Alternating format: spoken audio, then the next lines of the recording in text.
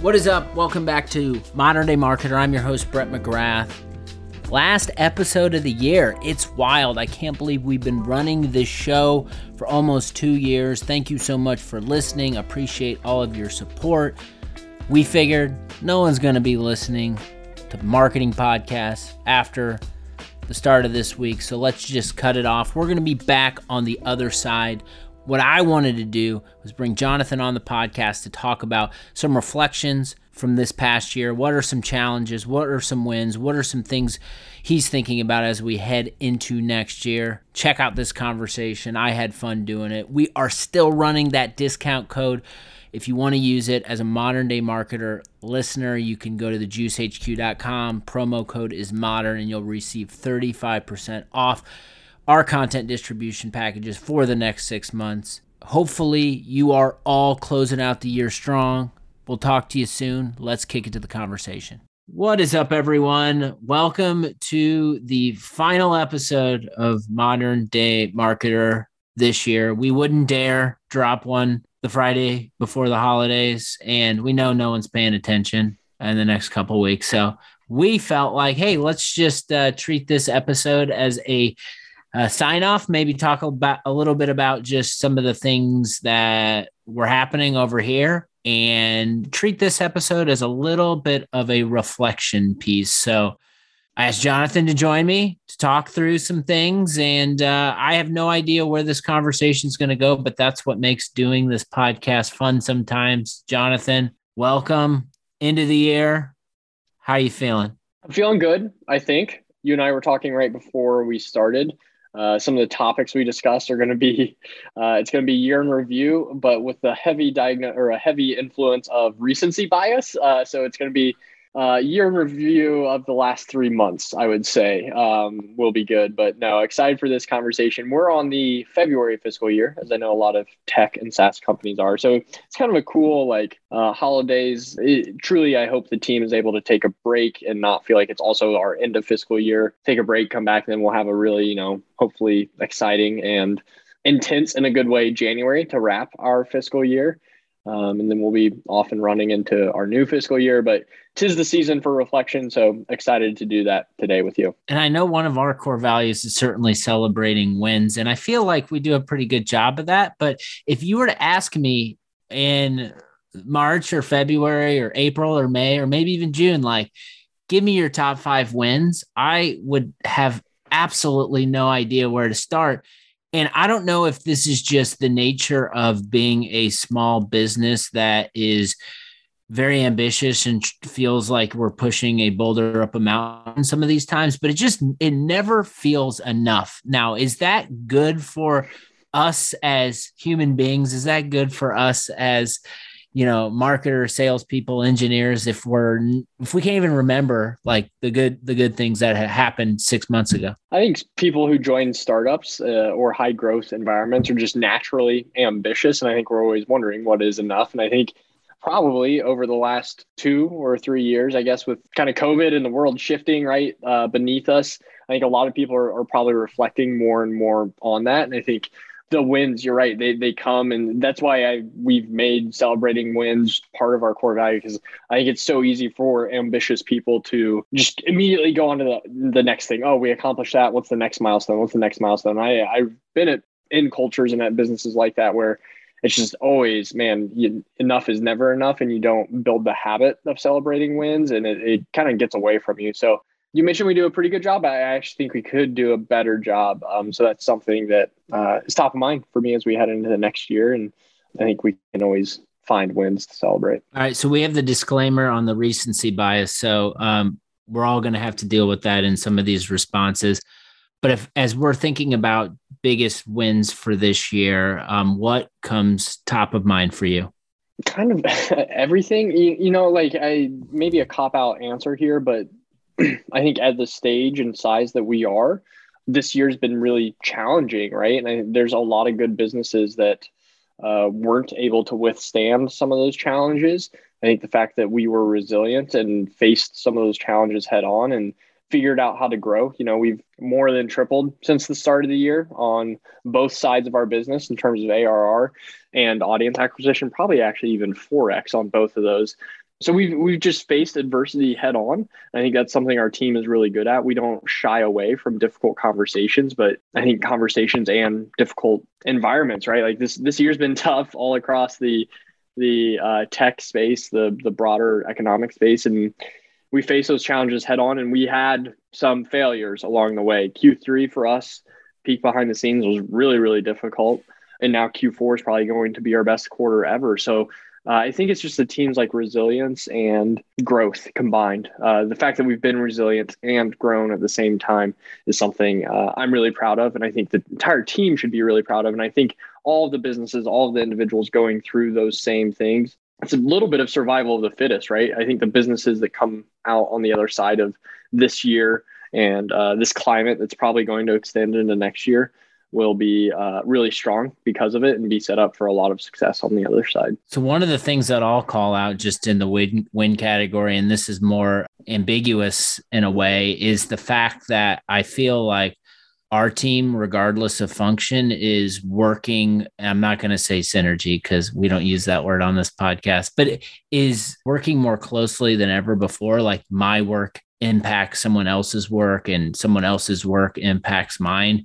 And I don't know, I've worked in a lot of small scale businesses, and I've worked up with a lot of different types of teams cross functionally, but I can say I've never really felt the coming of together of a company in a way that has happened this year. And I would say, like, it's been a tough year. Team members have left. We've had new team members come in. So I don't know. It's almost just the word that comes to my mind is just like grit. Like, although it's been tough, like we as a team have kind of decided to put our best foot forward and understand that, like, in our individual roles, like it's like we all realize, like, no matter what, as individuals, we're not going to be able to do this on our own. And so just based on the structure of how we align goals and regular meeting cadence, it just feels like we're kind of moving all as one, kind of that Mighty Ducks flying V example, if you will. We get customers and prospects who are surprised or maybe don't even realize how small of a team and business we are. I think that's partially the product we've built being pretty large and scaled. But I think for me, maybe to use another sports analogy, is the sum is greater than its parts. I think like really good teams, right? And that sounds like, I don't mean to diminish any of the parts, us as individuals of the team, but I think the way we work together, because we've gotten better at goal setting and aligning the work that everyone's doing to the same overall company goals, that it allows us all of our work to be greater than its individual parts in a way that we should all be proud of. So let's talk about challenges. Q3 sucked. It was not necessarily a fun time for anyone. And I don't think we can just single out the juice. Everyone, not everyone, but most people, companies like us were feeling similar things. I chalk Q3 and like, it's more like the mental recovery of that on the other side is like, this thought process of I'm investing all of my professional life into this right now. And everything was going well. And then all of a sudden it's not going well. And then like, what's going to happen? So I know maybe that's the area that you'll talk a little bit more about, but just talk about just like challenges as the leader that you've faced this year and just what that's meant and kind of done for just the evolution of the juice and where we're going. Yeah, Q3 was tough from just like, I think several things kind of converged at the same time, and I'll talk about three of them. One was fundraising. We did a small round of fundraising about this time last year. In hindsight, relatively speaking, like cash was easy at that point in time. It was a good time to fundraise. And we thought, we'll do a small round, and then 8 to 12 months from now, we'll do another small round to just kind of keep incrementally growing the business. And obviously the market changed in a massive way.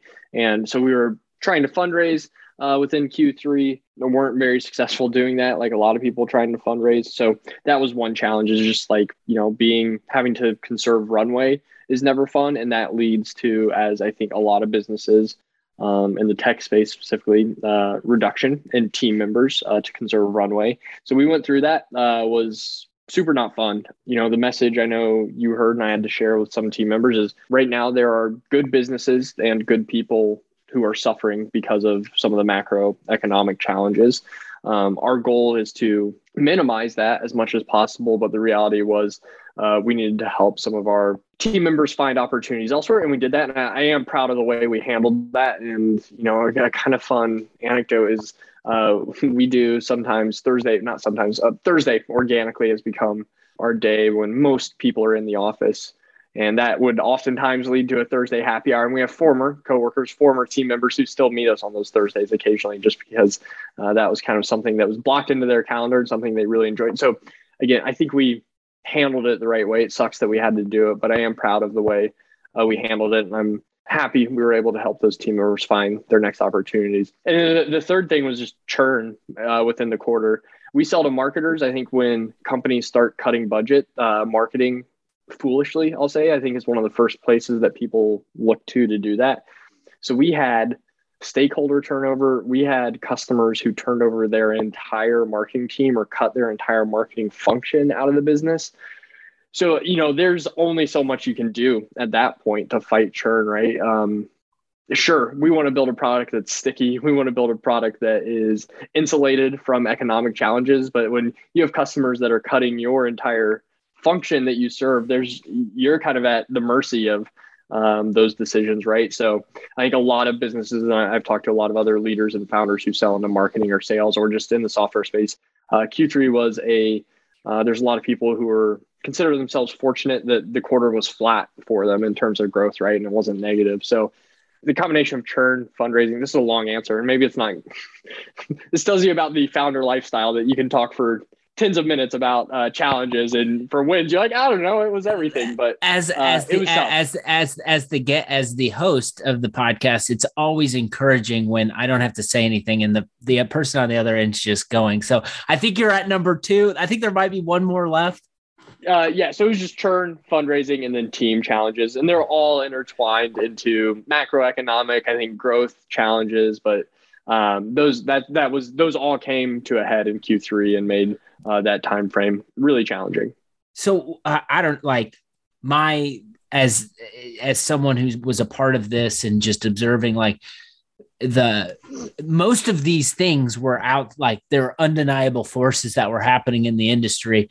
And it was just coming down, and there was, no matter what we did, no matter what new idea, product, marketing, sales, CS, engineer, like, it doesn't matter. Like, no matter what we would have done during that time, based on the circumstances, these things would have happened. Like, was that something, just as the leader of the business, that when you signed up for this, that was something that you expected? Or was it just like, oh shit, like, this is happening, there's nothing I can do about it, like, I got to figure out how to, like, talk about it? Like, talk to me a little bit about that. Dude, I joined, kind of started thinking about building this business, joined the High Alpha Venture Studio in July of 2020. I was like, middle of COVID. And I'm like, we just got to get through COVID and then everything will be great, right? Here we are, still kind of dealing with COVID. Economy's in the dumper. Like, there's been geopolitical things. There's been wars breaking out. Like, you think starting a business is hard enough, and then you layer on all of these elements. I don't want to say, starting a business in 2016 is any easier than it is now. There's always unique challenges, but I think a lot of times it's fun in startup land and founder land to just talk about the exercise of building a business and how hard that is. And then you layer on things like recessions and wars and global pandemics, and you're like, yeah, well, this is fun, right? So there will be a light at the end of the tunnel, and then something else will happen, and we'll deal with it. But if I wanted it easy, I wouldn't have signed up for this. We'll tell the listeners this, not that they care, but it's just kind of a fun nugget. We share the same dentist, and I had my dentist appointment yesterday, and our dentist came in and she asked me, she said, how things are going for your company? How's it going? And I thought about it for a minute before I responded. And I said, our heads are slightly above water. And she was like, oh yeah. And I was like, but that actually is a pretty good thing. So, like, try to give the context around us. And then she went into a story about how one of her patients who comes in works at Facebook, and they were a team of they led a team of 8, I think it was, and now it was just that individual. So I don't know, like it really put things into perspective for me that, it's not just us facing this, it's Right. kind of everywhere. Exactly. Everybody's fighting something in their own unique way.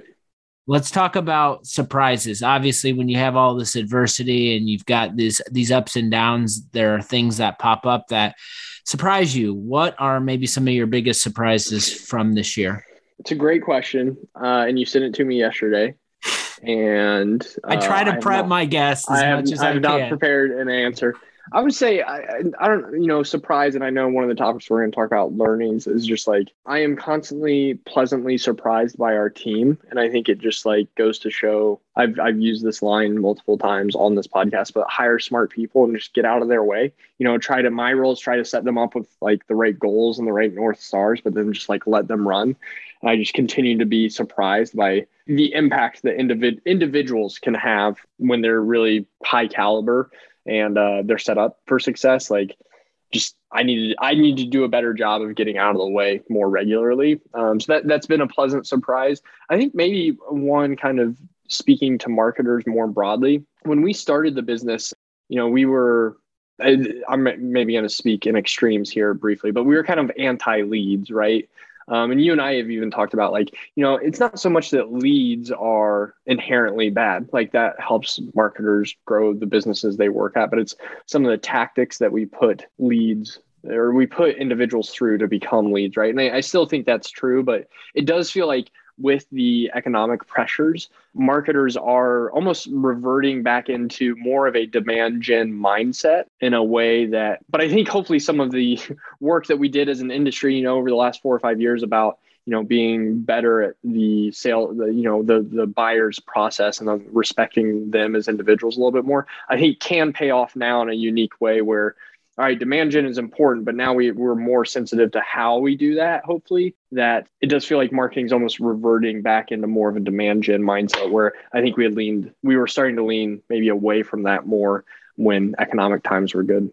You mentioned learnings, and I want to get into learnings, but I want to ask you about learnings maybe from the like customer side. I know you're involved in a lot of customer interactions with Cat.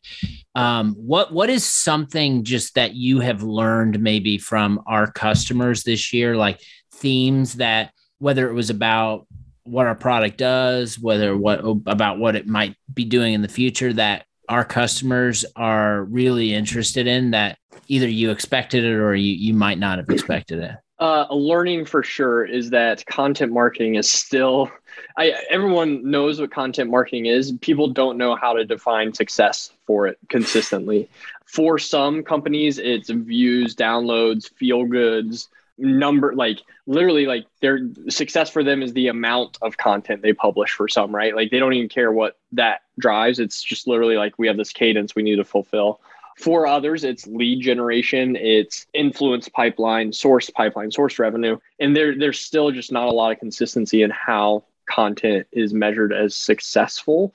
And then I think that causes confusions for the individuals in the role, right? If it's not well defined, they then aren't set up for success in measuring the impact of a piece of content that they have produced.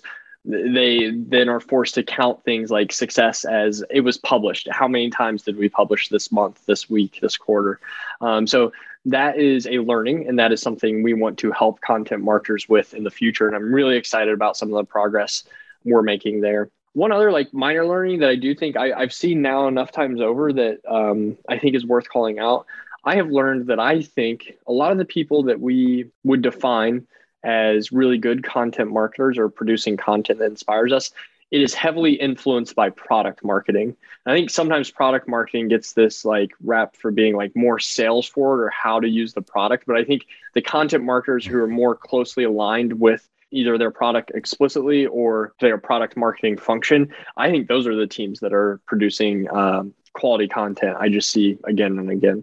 No doubt about it. Just a couple of comments. So I think being able to answer the question coming down from the top of what's the ROI of our content program is a huge opportunity.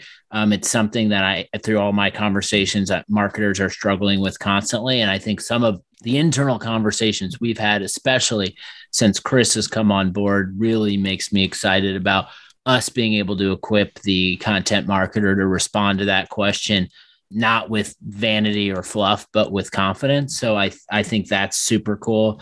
And what was the last thing you said? Product marketing and content marketing. Yeah, no, I completely agree. I think it's this fusion and this intersection between product, what your product does and the problem it solves, and the storytelling that content marketers are really good at. And I agree. I'm expecting, I know I want to get into more of that. And so more of that, the more of that we see it makes your product, it sells your product easier, right? It's putting your brand and your tone and voice front and center. And it's like, oh yeah, well, our product can help solve this as well. So I think those are some observations that I agree on too. Let's close this out with biggest bets for next year and maybe just some goals. So what are you thinking about right now? Yeah. Biggest bet speaks to a little bit of what I was just talking about. Our biggest bet is we are doubling down on how we can help content marketers and or marketing leaders show the value of content to the rest of their team, the rest of their organization. And there are going to be multiple ways we can do that for the people who care most about impressions on their content. We can already help them do that. For the people who care most about the revenue impact, we've proven that we can do that now, and we're working on building that into product. So I just want to, again, it's a difficult time for marketers. There's a lot of marketers who, unfortunately, are having to justify their role or their work right now. And I want to help them do that. We want to help them do that. Our product can help them do that.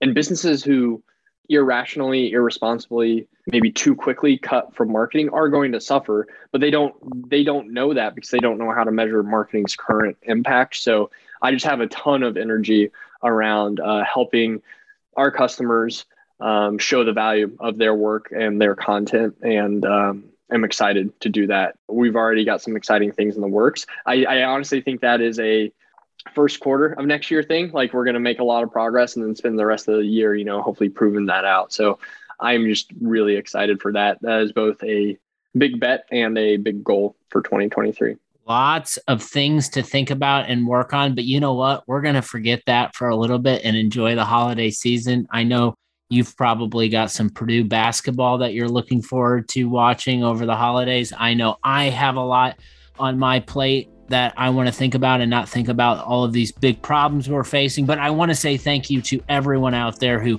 spent a drive, a walk, just being in the office listening to what we're talking about and working on a regular basis. We will be back on the other side of this year with more, but another year in the books. Can you believe it? Love it. Happy holidays, everybody, and thank you for listening. Hopefully you enjoyed that conversation. Also hope you all have a very happy holiday and new year. Enjoy the time with family and friends. We'll be back on the other side. You take care of yourself, take care of others around you. Talk to you soon.